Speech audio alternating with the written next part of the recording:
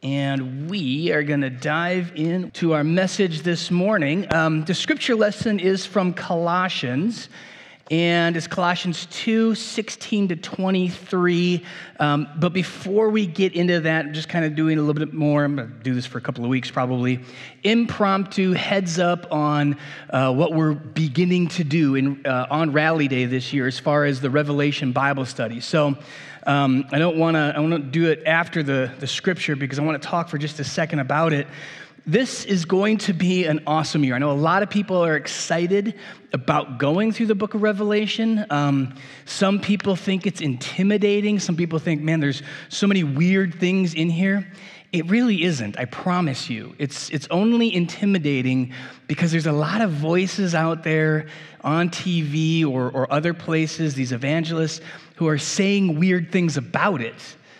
The actual book itself is not all that complicated to understand, especially when you understand it the way people have always understood it. We're going to be quoting commentaries from the 2nd and 3rd century, meaning not that long after Jesus died, people were writing about the book of Revelation. So it's not too complicated, but I do want to acknowledge I get it. It's intimidating. The first time I went through it, I was in high school, and I wasn't smart enough to be intimidated by it. I was just like, all right, there's this book at the end. Let's go through it. And my teacher in high school walked us through it. So if you feel intimidated by it, I want you to know that there's a couple of levels, sort of like a choose-your-own-adventure. You want to just come on Sunday mornings and just hear it, and the scriptures read and preached on? Awesome. You want to go a level up from that? These books, we have a sign up as you are leaving today, and you'll have a couple of days to do this. You can put your name down and say, print your name and then say, I want 1 copy, or we want 2 copies, or however many copies you want. In this book, I'm going to print, I have a lot of editing to do still, but I'm basically done writing the key. Right? So I'm going to shrink that down and stick it right on the inside, and that's got all of the important stuff, like what do the numbers in Revelation mean? The number 3, triune God. So number 3 is for God. 4 is creation. I got some scripture quotes there. 7, now we're talking about the God of creation because it's 3 plus 4. So we're thinking of creation, but divine creation, or the God of creation. There's weird people to know, like the 24 elders, that's the Old Testament tribe, and the New Testament apostles, meaning all of the people of God throughout history. The beast from the sea, the beast from the earth. What does 144,000 mean? What is this 42-month or 1,000 years? What about Armageddon? All of that cool stuff is going to be on that key, stuck in the front. I'm thinking in the back, we will have maybe an outline of the book, but what's really cool about it is places to take notes. So you bring this on a Sunday morning and you want to just listen to the sermon, take some notes on whatever we're talking about, that's good. Next level is Wednesday nights. Wednesday night, we're going to go more in depth. There's a few chunks of Revelation that we're not going to be able to get to just because I don't have enough Sundays or enough time to preach on all of it. So Wednesday evenings, 6 o'clock. Everybody meets here, and we'll have an opening and then just dive right into the book of Revelation. You want to go yet another level in, I'm going to have workbooks also worked up from primarily the commentary I'm working through. It's obviously, again, needs a cover page and editing, but I'm at 17 pages of reading that would also be helpful if you want.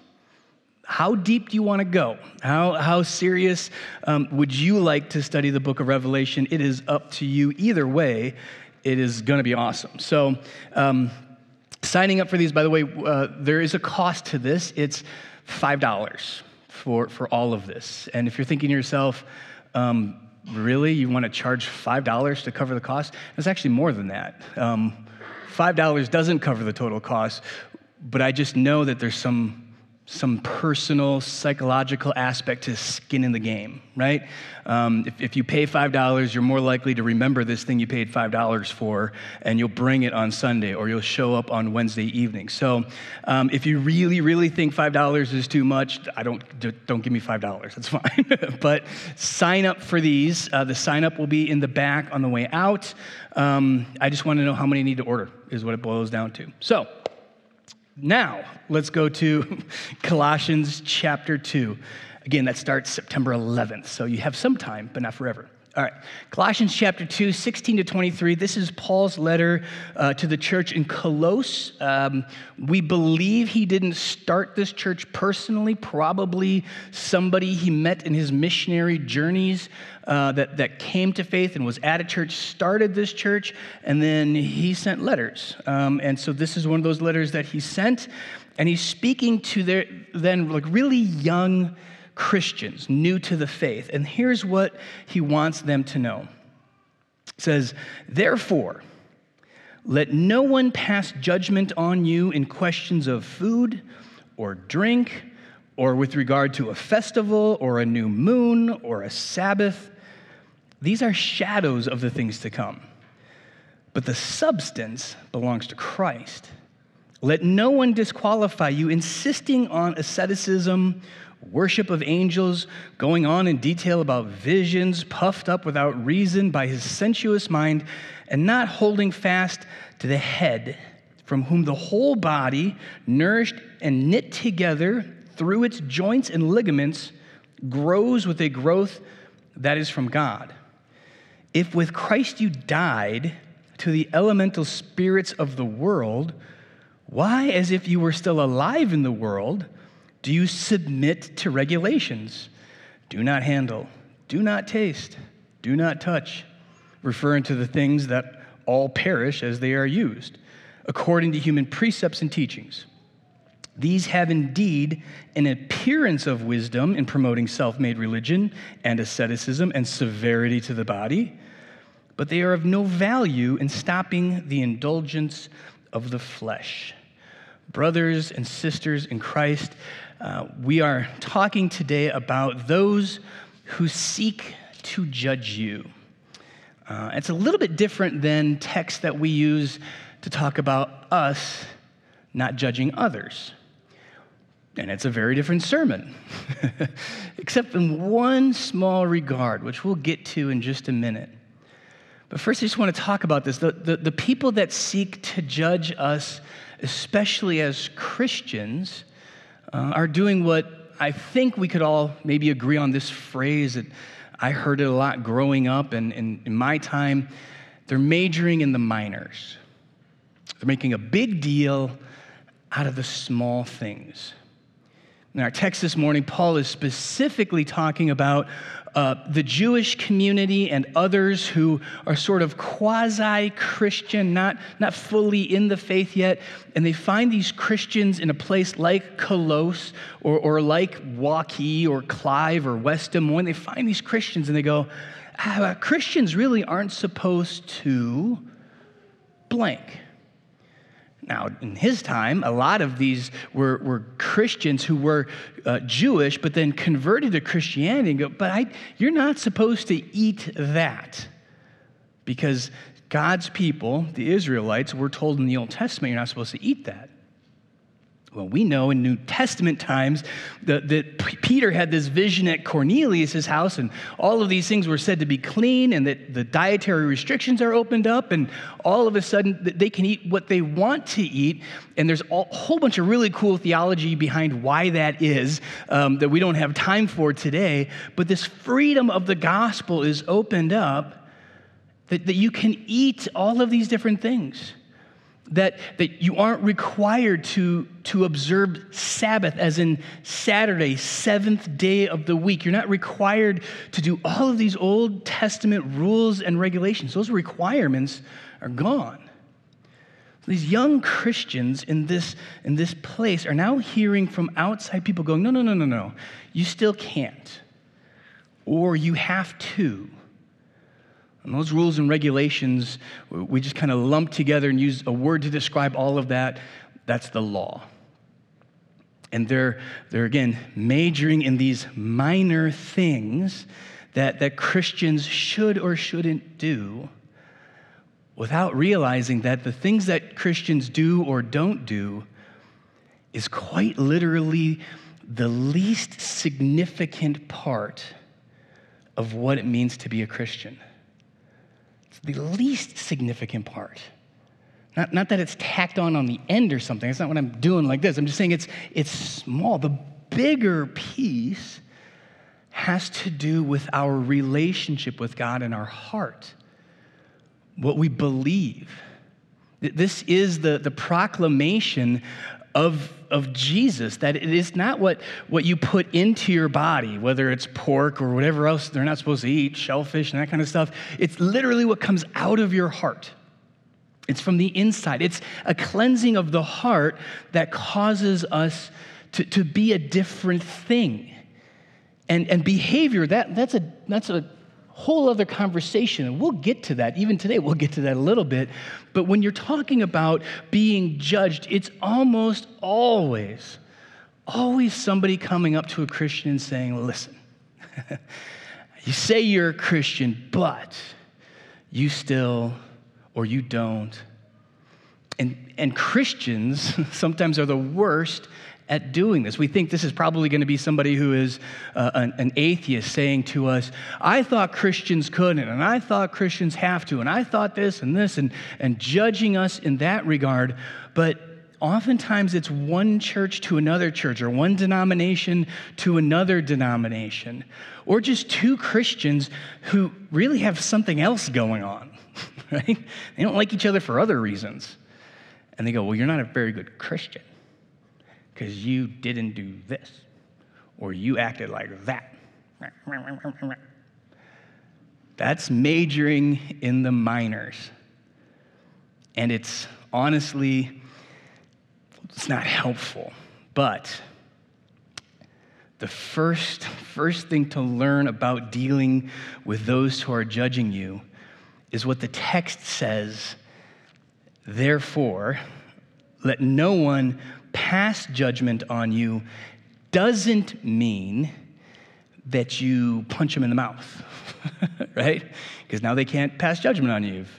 If you can't move your mouth, you can't tell me I'm a bad person, right? If you're unconscious, then you can't judge me. Remember Blues Brothers? You're going to look funny trying to eat corn with no teeth, right? Like if I can shut you up physically, then you can't, that's not what the scripture means. I think we all know that. It's also not saying that no one judge you, let no one judge you, meaning win the argument, get in a debate. And that's just verbal violence, right? Sometimes I actually think that verbal violence is worse than the physical violence that we see sometimes. I tell you what, that old phrase, and I've said it before, sticks and stones may break my bones, but words will never hurt me. What utter nonsense. What hurts our kids the most? Falling off a bike and a scraped knee? Or the words of a friend, a parent, or a sibling that mocks or cuts or gives them emotional trauma? I'll take the skin knee every single day, right? So this is not beat them up physically. It's not beat them up verbally. It says, therefore, let no one pass judgment on you in these questions. It's up to you to not let them pass judgment on you, meaning it's you who isn't receiving the judgment. Because they're still going to do it, right? As long as there is sin in this world, as long as there are people who have a spirit of evil in their lives and don't believe in Jesus and all of that, and as long as there are Christians who are still sinners, meaning they're not dead yet, right? As long as there's still sinners in this world, they're going to pass judgment. They're going to make that attempt, but the judgments that we don't allow is simply we don't bear it. We don't take it in. We don't listen to that voice that judges. Now, this is, like I was saying in the children's message, different than correction. Because somebody can still say to you, yeah, that wasn't the right thing to do. And if your heart is not hearing that in a voice of love, if you're not receiving that because somebody loves you or cares about you or cares about other people that love you, if you're not hearing it that way, but instead hearing it as though somebody is making a proclamation on who you are, then you're receiving the judgment. because Jesus has paid for the sin. All judgment has been placed on him. We have a mediator in Jesus. The book of Hebrews is brilliant on this point, but we're going to hit it a lot in Revelation too. Jesus is in heaven right now, and he is speaking on our behalf to the Father. He is in heaven right now, not just defending us, but saying essentially, yeah, I did that, but also I paid for that. Oh, you did that too, but I paid for that too. See, the judgment is gone, the sin remains. You still did something. Maybe you shouldn't have been. Maybe you were kind of running your mouth, right? When your kid was playing football last year as a senior, hypothetically, of course, right? And you were running your mouth. Maybe that was something you shouldn't do. But the judgment for that sin has been paid for on the cross. It's finished. You can learn from that and say, that wasn't a good witness to other people. It wasn't a good thing for me to do when I did that thing because it hurt my spouse or my kids or my parents or whomever it hurt. I shouldn't do that thing. But no one understand that it is from a place of love that God wants us to be corrected. Not judgment. Judgment's done. It's over. It is finished, literally, when he says it is finished. Judgment goes at who you are, not what you do. And who you are is a child marked with grace, baptized in the waters of grace. His work on you is full and it is complete.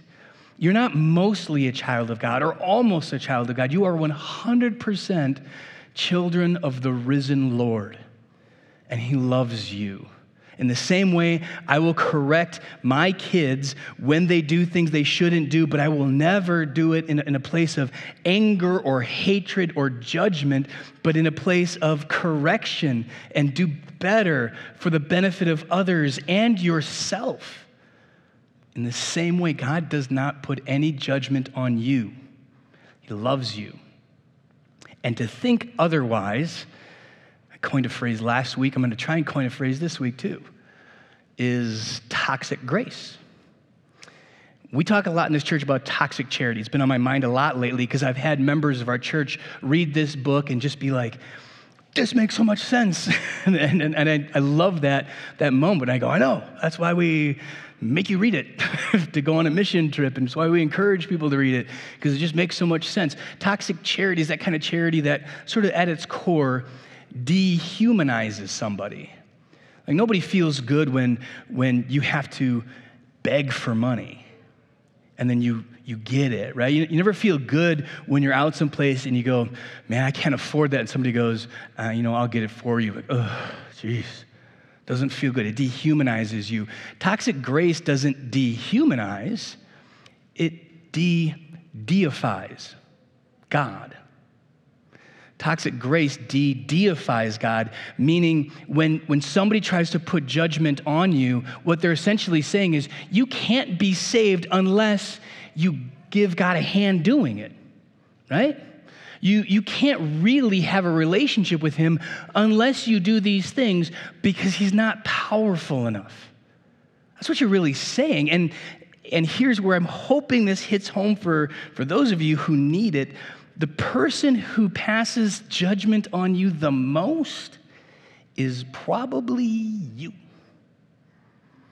Every time you feel as though you are a failure, loser, unlovable, unworthy of God's grace, not holy enough, not lovely enough to be loved by him, whatever that is that you feel about yourself, that's toxic grace.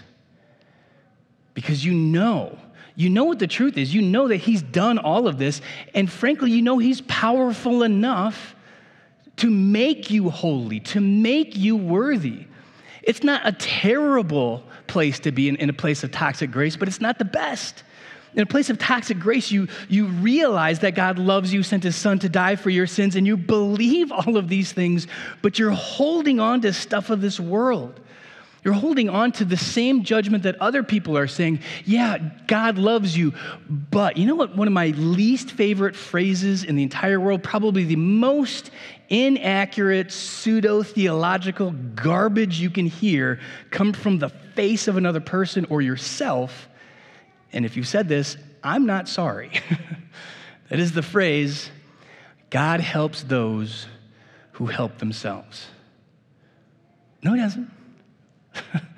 No, he doesn't.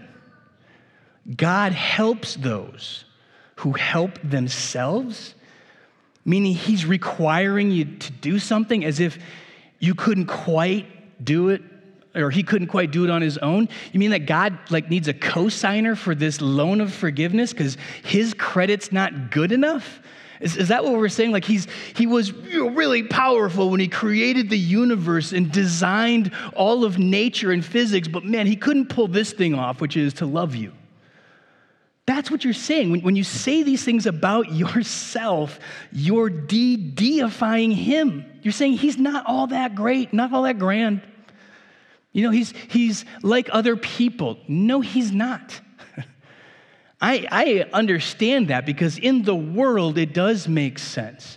In the world, in a place of charity, we do that exact sort of thing where when somebody invests, we invest and we encourage them to take responsibility for their actions because that's how the world works. But the way the world works is very different from the way the kingdom of God works, and we should be celebrating and rejoicing in that difference every day of our lives. People help those when other people help themselves. Good. God helps those, or rather he saves those who know that they are helpless, who recognize, I got nothing to offer you at all. I got nothing to give you, Lord, if you don't rescue me. If you don't do 100% of the work, I'm not going to be able to do 0.1%. I need all of God's grace and all of his forgiveness, nothing toxic about it, just this reaching down and rescuing and saving me and pulling me up out of the waters. And this is how Scripture talks about it all over the place, but we do have it right here in our text. In verse 20, if with Christ you died to the elemental spirits of the world, why, as if you were still alive in the world, do you submit to the regulations? I love this next part too. I don't think I have it on the screen, but do not handle, do not taste, do not touch, don't eat this, don't eat that, got to do this, can't do that. All of these rules, it's even in quotes in Scripture. Try telling those things to a dead person. I just love that imagery, the imagery over and over again. If with Christ you died to those things, why are you acting like you're alive?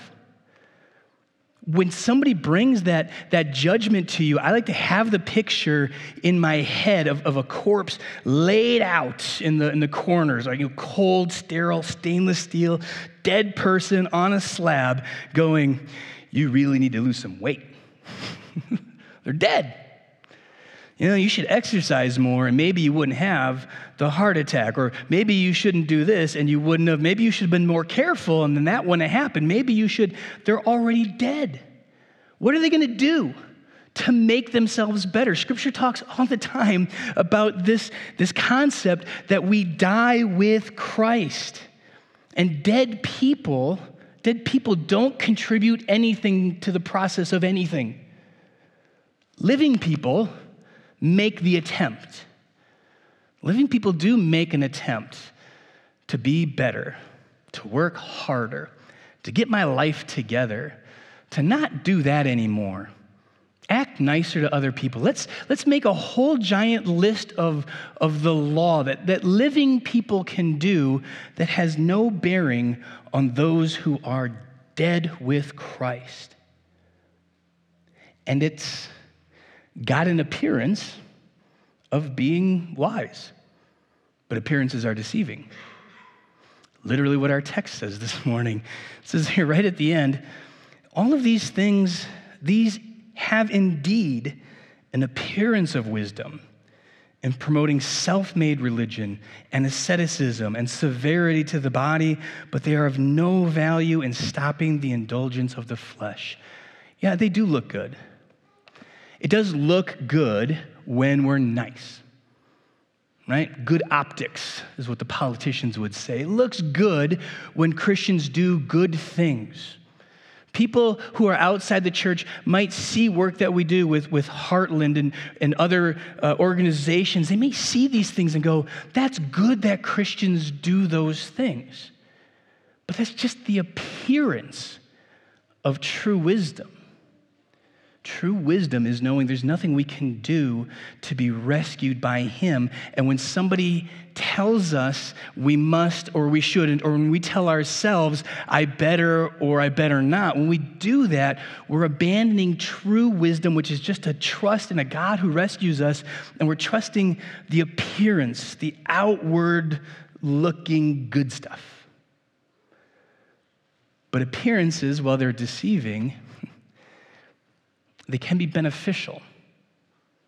It's okay if somebody says, man, that thing you did was really cool for that person, and you have an opportunity to witness to them, but you better move it in the direction quickly of, yeah, but that's not what it is to be a Christian. And I'm not doing this for the appearances. And I'm not doing those good things or living this life because that's how I'm saved. So then why do we do these good things? The difference between the law and freedom in the gospel on appearance level is very deceiving because it's basically the same things. It's basically the same thing, but just in the same way as judgment is determined by the heart, correction versus judgment, being a slave to the law and having to feed the poor and having to work with people who are less privileged than us and being kind and doing and not doing all of these things, it appears the same things that Christians are encouraged to do, but here it's from a heart of love. Why do I do something nice for a neighbor or a friend or somebody in need? Well, because God loves them and because I love them. Not because if I do or don't, there is some man in the sky holding judgment over us, keeping score somehow. No, that's not Christianity. Ironically, it's a lot of other Eastern religion stuff. Nobody's keeping score of how good we are and taking points off for when we make mistakes or throwing flags on the field and penalizing us. That's not what God is doing.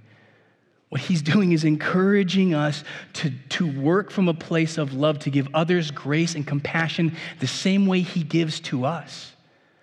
So in the same way, we don't receive judgment from people in the world. We don't receive judgment from ourselves because we don't receive judgment for God. In the same way, we don't judge others when they judge us. We might correct them. We might say, if you love this person, do this. Or if you want your life to be easier or more in line with God's will, do that. Or stop doing this. These are words of correction, not of judgment when they come from our mouths. Because we realize they're in the same essential position we are in, which is this place of being beggars. That they are just as broken and just as flawed and sinful as we are. And their heart needs to be regenerated. Not their actions, not their deeds, not what they do, where they go, all of those things. That doesn't need to be corrected for them to be a child of God.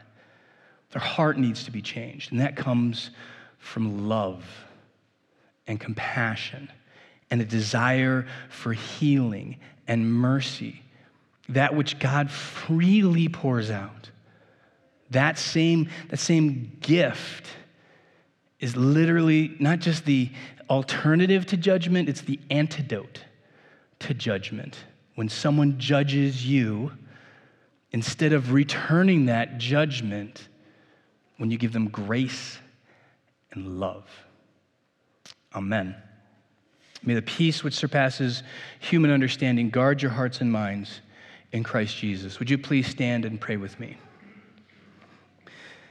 Heavenly Father, I thank you for that gift of grace that you have given to me and that change of heart that you have given to me. And in those times and places when I do act contrary to your word and your will, the mistakes that I make, when the people come to judge me or I seek to judge myself, I ask, Heavenly Father, that by the power of the Holy Spirit, you would remind me who I really am.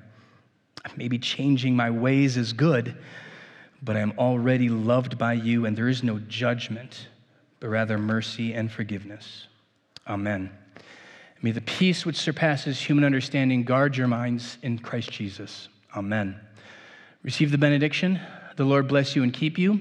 The Lord make his face shine upon you and be gracious unto you. The Lord look upon you with his favor and give to you his peace. Amen.